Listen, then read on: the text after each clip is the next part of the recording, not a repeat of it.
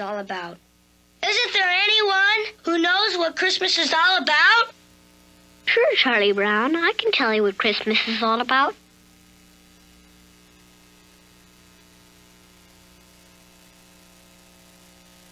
Lights, please. And there were in the same country shepherds, abiding in the field, keeping watch over their flock by night. And lo, the angel of the Lord came upon them. And the glory of the Lord shone round about them. And they were sore afraid. And the angel said unto them, Fear not, for behold, I bring you tidings of great joy, which shall be to all people. For unto you is born this day in the city of David a Savior, which is Christ the Lord. And this shall be a sign unto you. Ye shall find the babe wrapped in swaddling clothes, lying in a manger. And suddenly there was with the angel a multitude of the heavenly host praising God, and saying, Glory to God in the highest, and on earth peace, goodwill toward men.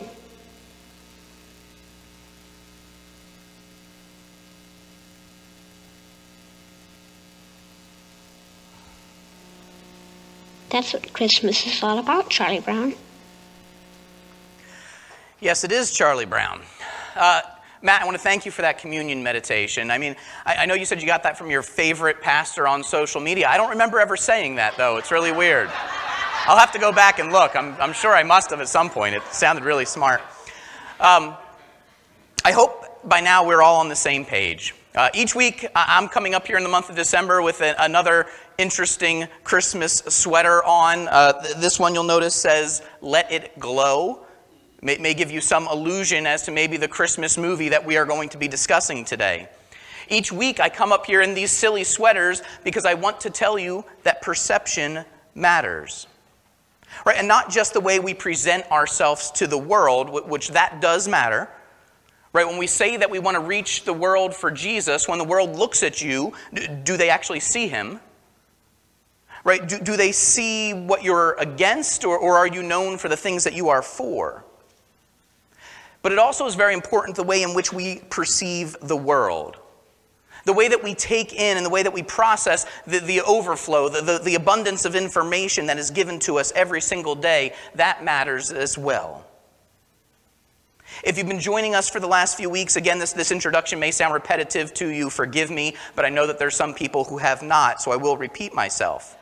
I know that if you are here and you're just joining us, maybe for the first time, again, your first question might have been, why is the preacher wearing that ridiculous sweater? Why is there a picture of Buddy the Elf up on the screen behind him? Right? I want to assure you that it's not because we do not take Christmas seriously. I want to assure you it's not because what you'll hear preached here is a gospel of magic reindeer. It's because I want all of you to have the ability to find real joy this Christmas season, in spite of everything that the world wants to throw at you. You know, Christmas is probably the biggest holiday that is celebrated in our culture. Christmas is celebrated by almost everyone that you will meet. Christmas is even celebrated by those who deny that there ever was a baby born in a manger to a virgin. But they will still celebrate Christmas. And very often, though, they won't call it Christmas, right? They call it Xmas. And to us as people who have called upon the name of Jesus as our Lord and as our Savior, right, when we see his name removed from this celebration, it upsets us very often. I know often when we see people just completely walk past Christ and remove him from Christmas, very often it tends to steal a little bit of my joy. I know for a lot of people, because they see this so often repeated over and over, that they start to see boogeymen hiding behind every Christmas tree. Right? We have this tendency to become overprotective of our faith. But it's understandable. I relate it to this. You probably saw my one daughter is walking around in a giant gold hat today because it's her birthday. I don't know where she gets it from, this willingness to be in the spotlight. She must get it from her mother, I guess. But it's her birthday today. And for this illusion, I'm not going to use Blythe for this example, but let's just say if I had a son, and let's just say his name was Junior, and it was his birthday today. And I was going to go to Kroger's on the way home, and I was going to pick Junior up a birthday cake. I ordered the cake weeks ago. I told them exactly what type of cake, what color icing. I told them exactly what I wanted it to say on the cake.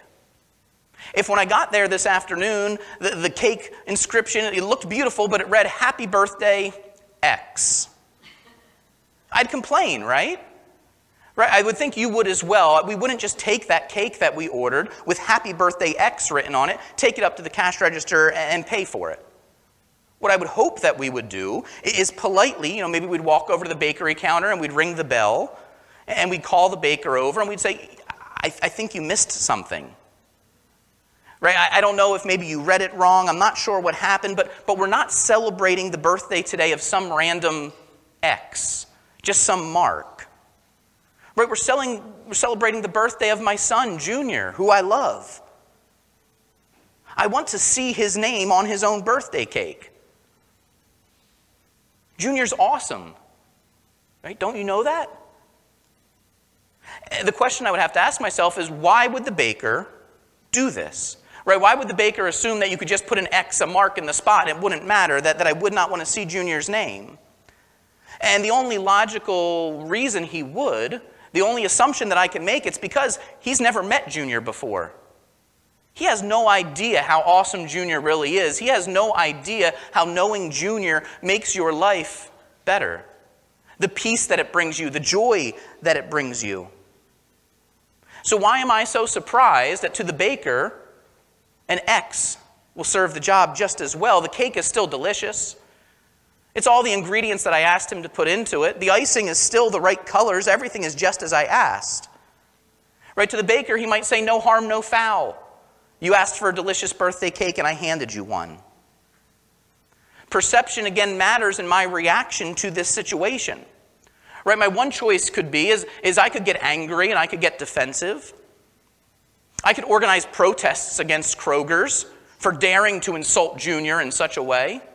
I could make picket signs and I could stop around and I could yell as loud as I could. I could go on Facebook. I could tell everyone I knew, "Don't buy a cake from Kroger's," because they turned Junior's name into an X.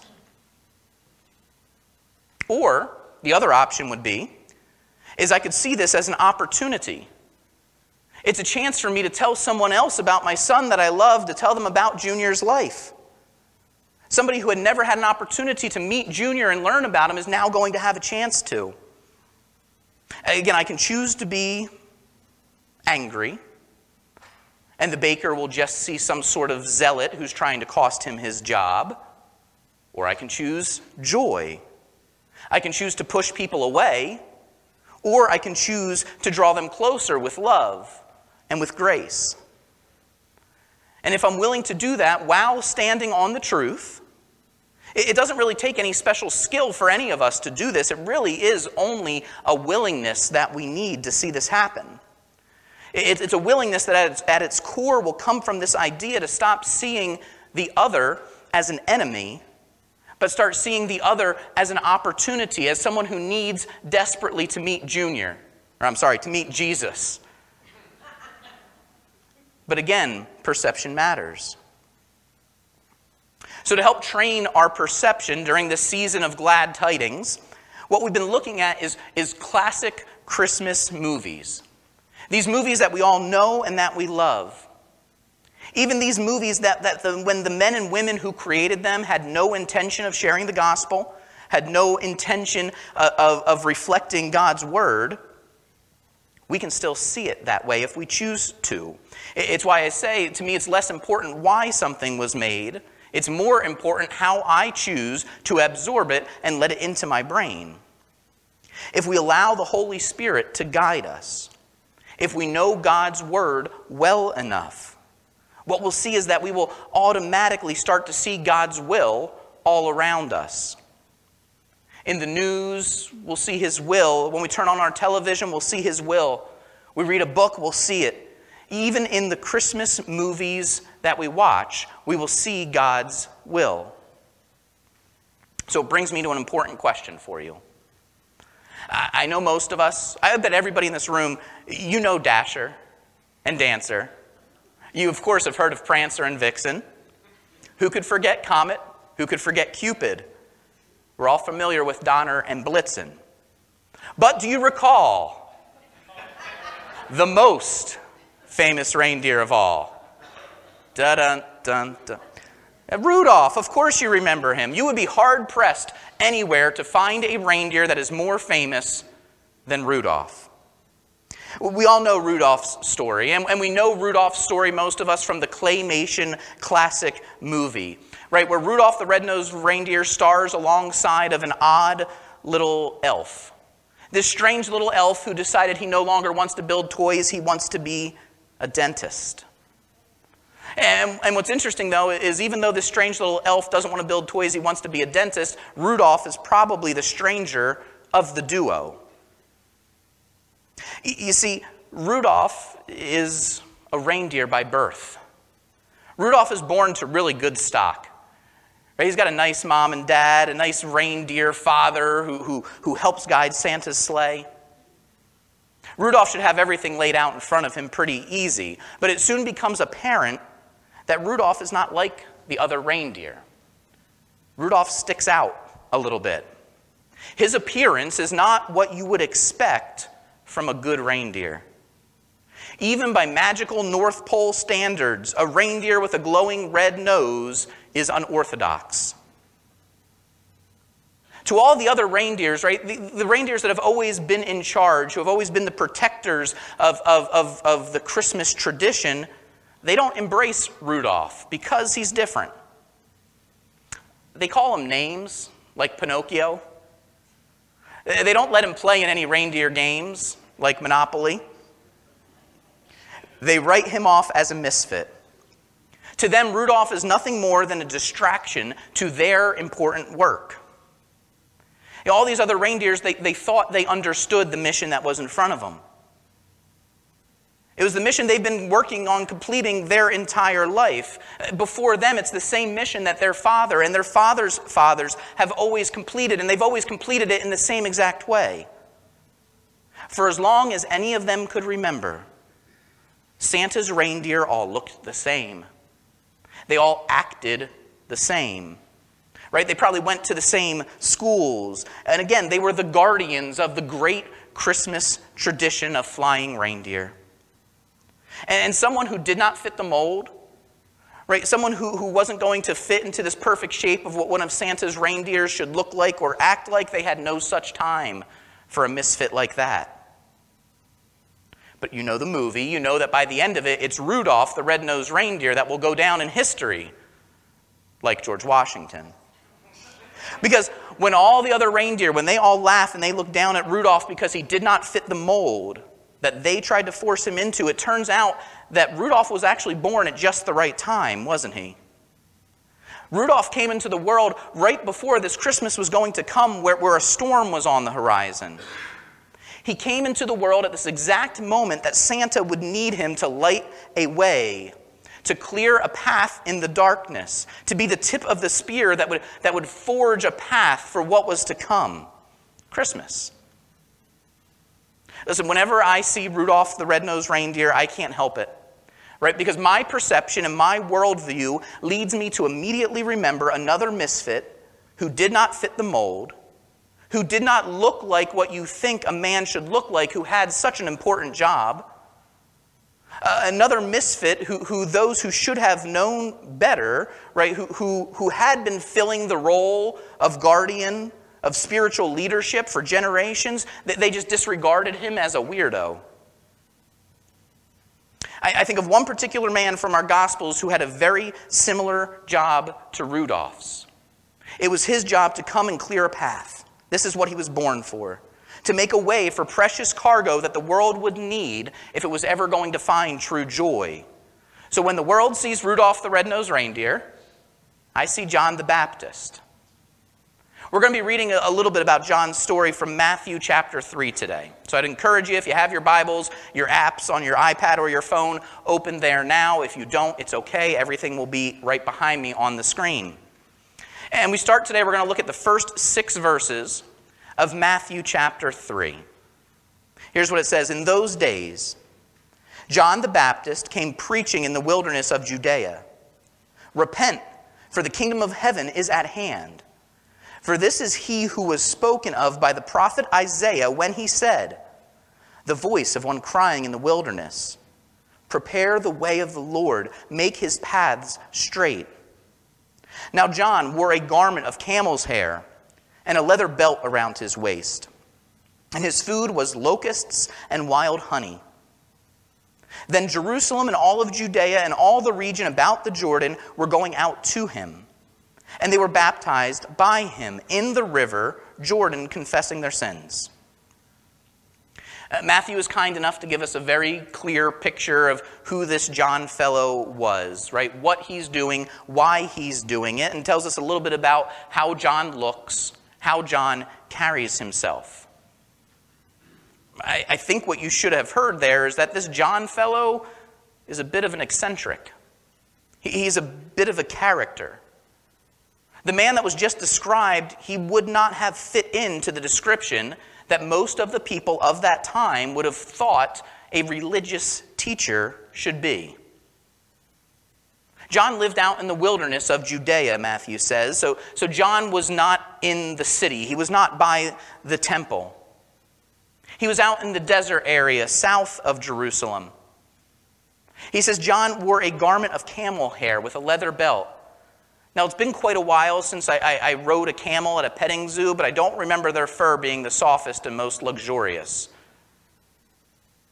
John wasn't dressed in any type of priestly robe. His appearance was rough. His appearance made him stand out.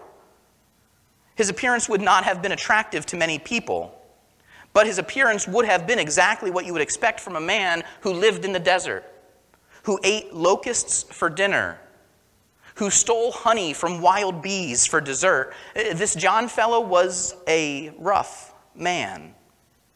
And this rough and this tough man, he had a very important job. Matthew tells us what that is as well. He quotes from the prophet Isaiah. It's from Isaiah chapter 40, verse 3. It says again, "A voice cries, 'In the wilderness, prepare the way of the Lord. Make straight in the desert a highway for our God.'" And when we think of John, we call John the baptizer, right? But that's not how Matthew actually introduces John. If you look at the very first verse of chapter 3, you see there, right, it says, "In those days, John the Baptist came baptizing in the wilderness of Judea," right? No, it says, "In those days, John the Baptist came preaching in the wilderness of Judea." Matthew summarizes for us what the message is that John preached. Again, this rough and rugged man clothed in camel fur, not in elegant fabrics, this man who had a belly full of locusts. People would come and they would hear him preach. And when they came, they would hear a simple, but they would hear a powerful message. Repent.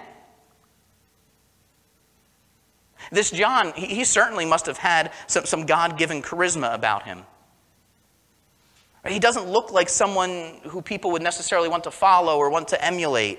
No one came and saw his fashion sense and said, "Man, I want to look just like John." No one came and saw how he was living and what he was eating and said, "Man, that John fellow, he's certainly doing better than I am at home. Man, maybe I should make some changes to my life." And then on top of it all, his message, when he opened his mouth, it wasn't one giving people high fives. He opened his mouth and he said, "Repent, for the kingdom of heaven is at hand." But the people, they kept coming. The people would leave the Jordan River after hearing John, and they would go home and they would tell their friends about this madman they saw living in the wilderness, maybe like their forefathers would have generations ago. And this man was preaching this message that you just had to come out and hear. The scripture says that people were coming from far and wide, from all over, to hear this man preach a message that would make straight a path for the coming of something that was greater than him. And again, not a message that was full of hugs and full of kisses and full of pats on the back for all the good Jewish boys and girls for the good job they have done. Again, the message that he would hammer home with them was repent. And repent is a word that we don't necessarily understand very well in today's world often. It was also kind of often misunderstood in John's time as well. Right, in John's time, though, the reason was the Greeks, the Gentiles, or the Romans, their idea of repentance was something very different than it was to the Jews.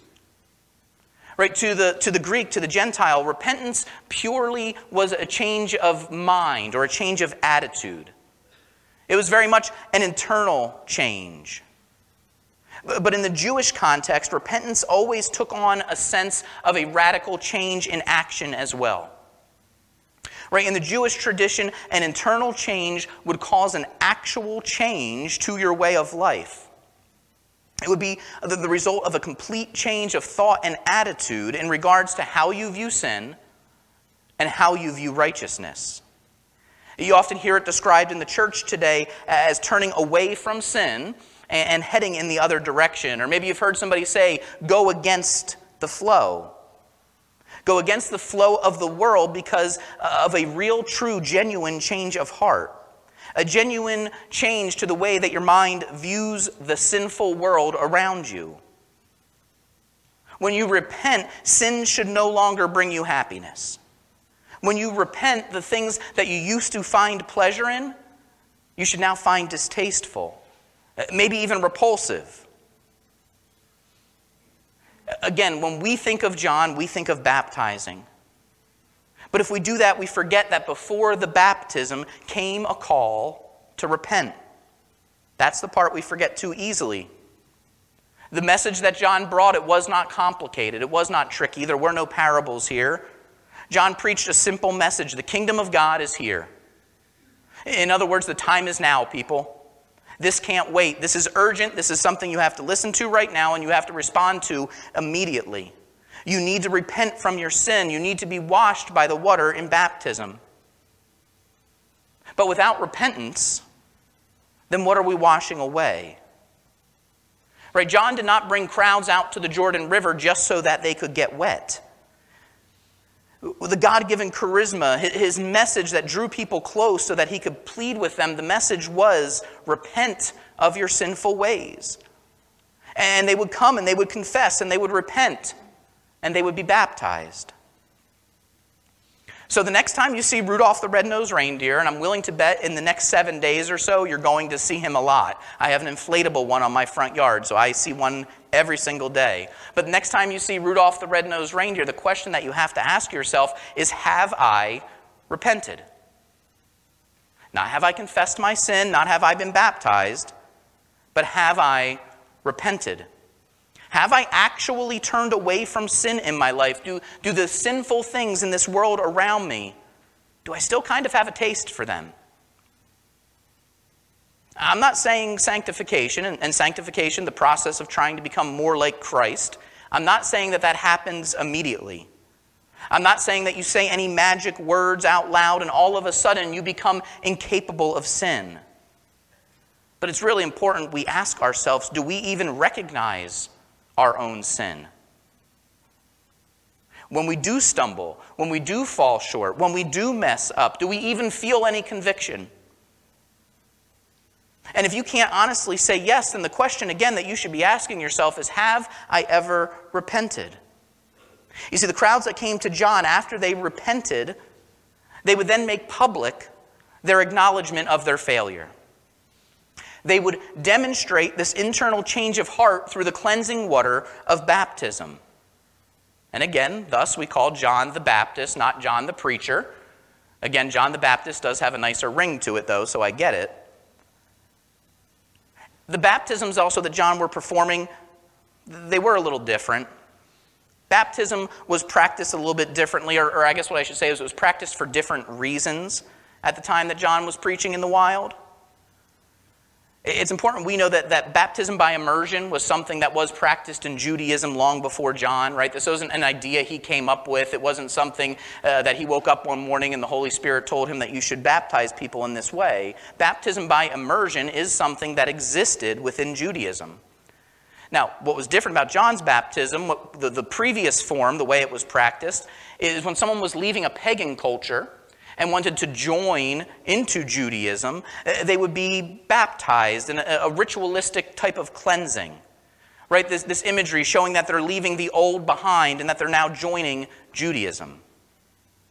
But what was really different that John was doing compared to what people were used to at the time is John was not calling people out of pagan cultures and inviting them into Judaism. John was calling those who were born Jews. Right, John, as he blazed a path for what was to come, he preached repentance and a one-time baptism to God's own chosen people. And the message that he preached, again, was supported by his actions. Right, he preached this message that your relationship with God, your status with God, it has nothing to do with your ancestry. Maybe another way of saying it is that your ancestry is not adequate enough to ensure that you have a relationship with God. We heard Jason say this a few weeks back at his daughter's baptism, if you were with us. He made this point, and it's very true. He said, God has no grandchildren, only children. Your parents' or your grandparents' religious affiliations have never been, and they never will serve as a substitute for your own personal relationship with God. Right, this is why at Meadowbrook you won't see us baptize babies or infants and then present them as being made clean. Because it's not the way that this works. I mean, unfortunately, it would be nice if it did, but we don't get to make the decision for the next generation who's coming up behind us. It's only a decision that they can make, that they can decide if they are willing to yield to God's will in their life. That they get to decide, will I confess that Jesus is Lord? They get to decide if they will repent. Matthew next records for us that John had some important visitors come out and see him one day. Right, the people of Jerusalem, they started to talk.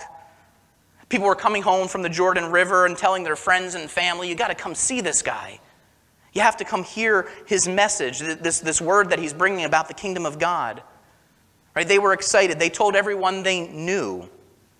And as news spread among the people, it drew the attention of those who kind of fancied themselves, maybe like the reindeer, as the protectors of God's law. When Matthew continues in verse 7 through 12, it says this. It says, when he saw many of the Pharisees and the Sadducees coming to his baptism, he said to them, you brood of vipers, who warned you to flee from the wrath to come? Bear fruit in keeping with repentance, and do not presume to say to yourselves, we have Abraham as our father. For I tell you, God is able from these stones to raise up children for Abraham. Even now the axe is laid to the root of the trees. Every tree, therefore, that does not bear good fruit is cut down and thrown into the fire. I baptize you with water for repentance, but he who is coming after me is mightier than I, whose sandals I'm not worthy to carry. He will baptize you with the Holy Spirit and fire. His winnowing fork is in hand, and he will clear his threshing floor, and he will gather his wheat into the barn. But the chaff he will burn with unquenchable fire. A whole lot goes on here, and a whole lot more in this passage than we'll be able to unpack in what we have left of our service time together here. But here's what we should hear. We should hear John's warning that he gives to these Pharisees, and we should take it to heart. Isn't it so interesting? The men who finally show up that have the best education, the men who have the nicest clothes, the men who come from the proper breed, the proper stock, the proper lineage, when they show up, John is harsh with them. The insult that he gives them is obvious as he calls them this brood of vipers, this den of snakes. But if we look past the obvious insult, what was John's message to these men? If we look past the insult of calling them a den of vipers, his message to them was the same as it was to everyone else. Confess, repent, and be baptized. Admittedly, John's tone is much more harsh. Right? Admittedly, we can see that John is not a fan of these men. He's not a fan of why they are here at his sermon. He's not a fan of what they represent and what they have done. But even though the offer may come through gritted teeth, the offer that he gives them is no different than it is to anyone else who would show up and hear his message that day. And we look at verse 8, just the 6 words there. Bear fruit in keeping with repentance. I mean, again, we may imagine him shouting this at them, but in truth, what is he doing? He's pleading with them. He says, guys, don't assume that just because you are an Israelite, don't assume that just because you can trace your lineage back to Abraham that you are exempt. He says, repent now. And don't repent just in word, but repent in deed. And he says you have to bear fruit. He says true repentance, a true, authentic, internal change will always lead to external examples of that internal change. And John reminds them, he says, guys, I'm not the one you have to worry about. I'm not the main event. He says, I'm just the one who's guiding the sleigh through the fog. Right? Just like in the Christmas movies, we never see a little kid wake up on Christmas morning and excitedly shout, Mom, Dad, Rudolph was here. No. Right? Santa gets top billing. And John admits and knows here that he does not bring salvation. But he says, coming right behind me is the one who will.